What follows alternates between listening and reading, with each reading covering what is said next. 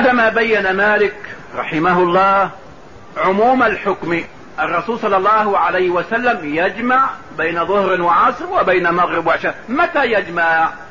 جمع تقديم ولا تأخير؟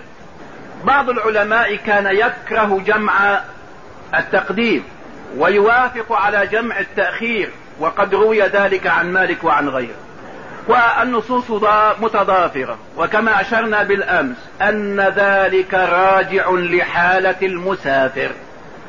فابن عمر يبين لنا هنا وغيره يبين بأن الرسول صلى الله عليه وسلم ما كان يلتزم حالة واحدة، لا تقديم على طول ولا تأخير على طول، إنما ذلك بحسب ظروف السفر.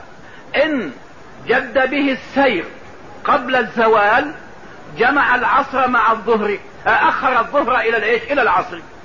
وإن جد به السير وإن نزل وقيل وزالت الشمس عليه وهو نازل دخل وقت الظهر فصلاها وقدم معها العصر. وهكذا في المغرب والعشاء، إذا غربت عليه الشمس وهو نازل صلى المغرب وقدم معها العشاء، وإذا غربت عليه الشمس وهو يجد به السير أخر المغرب إلى العشاء.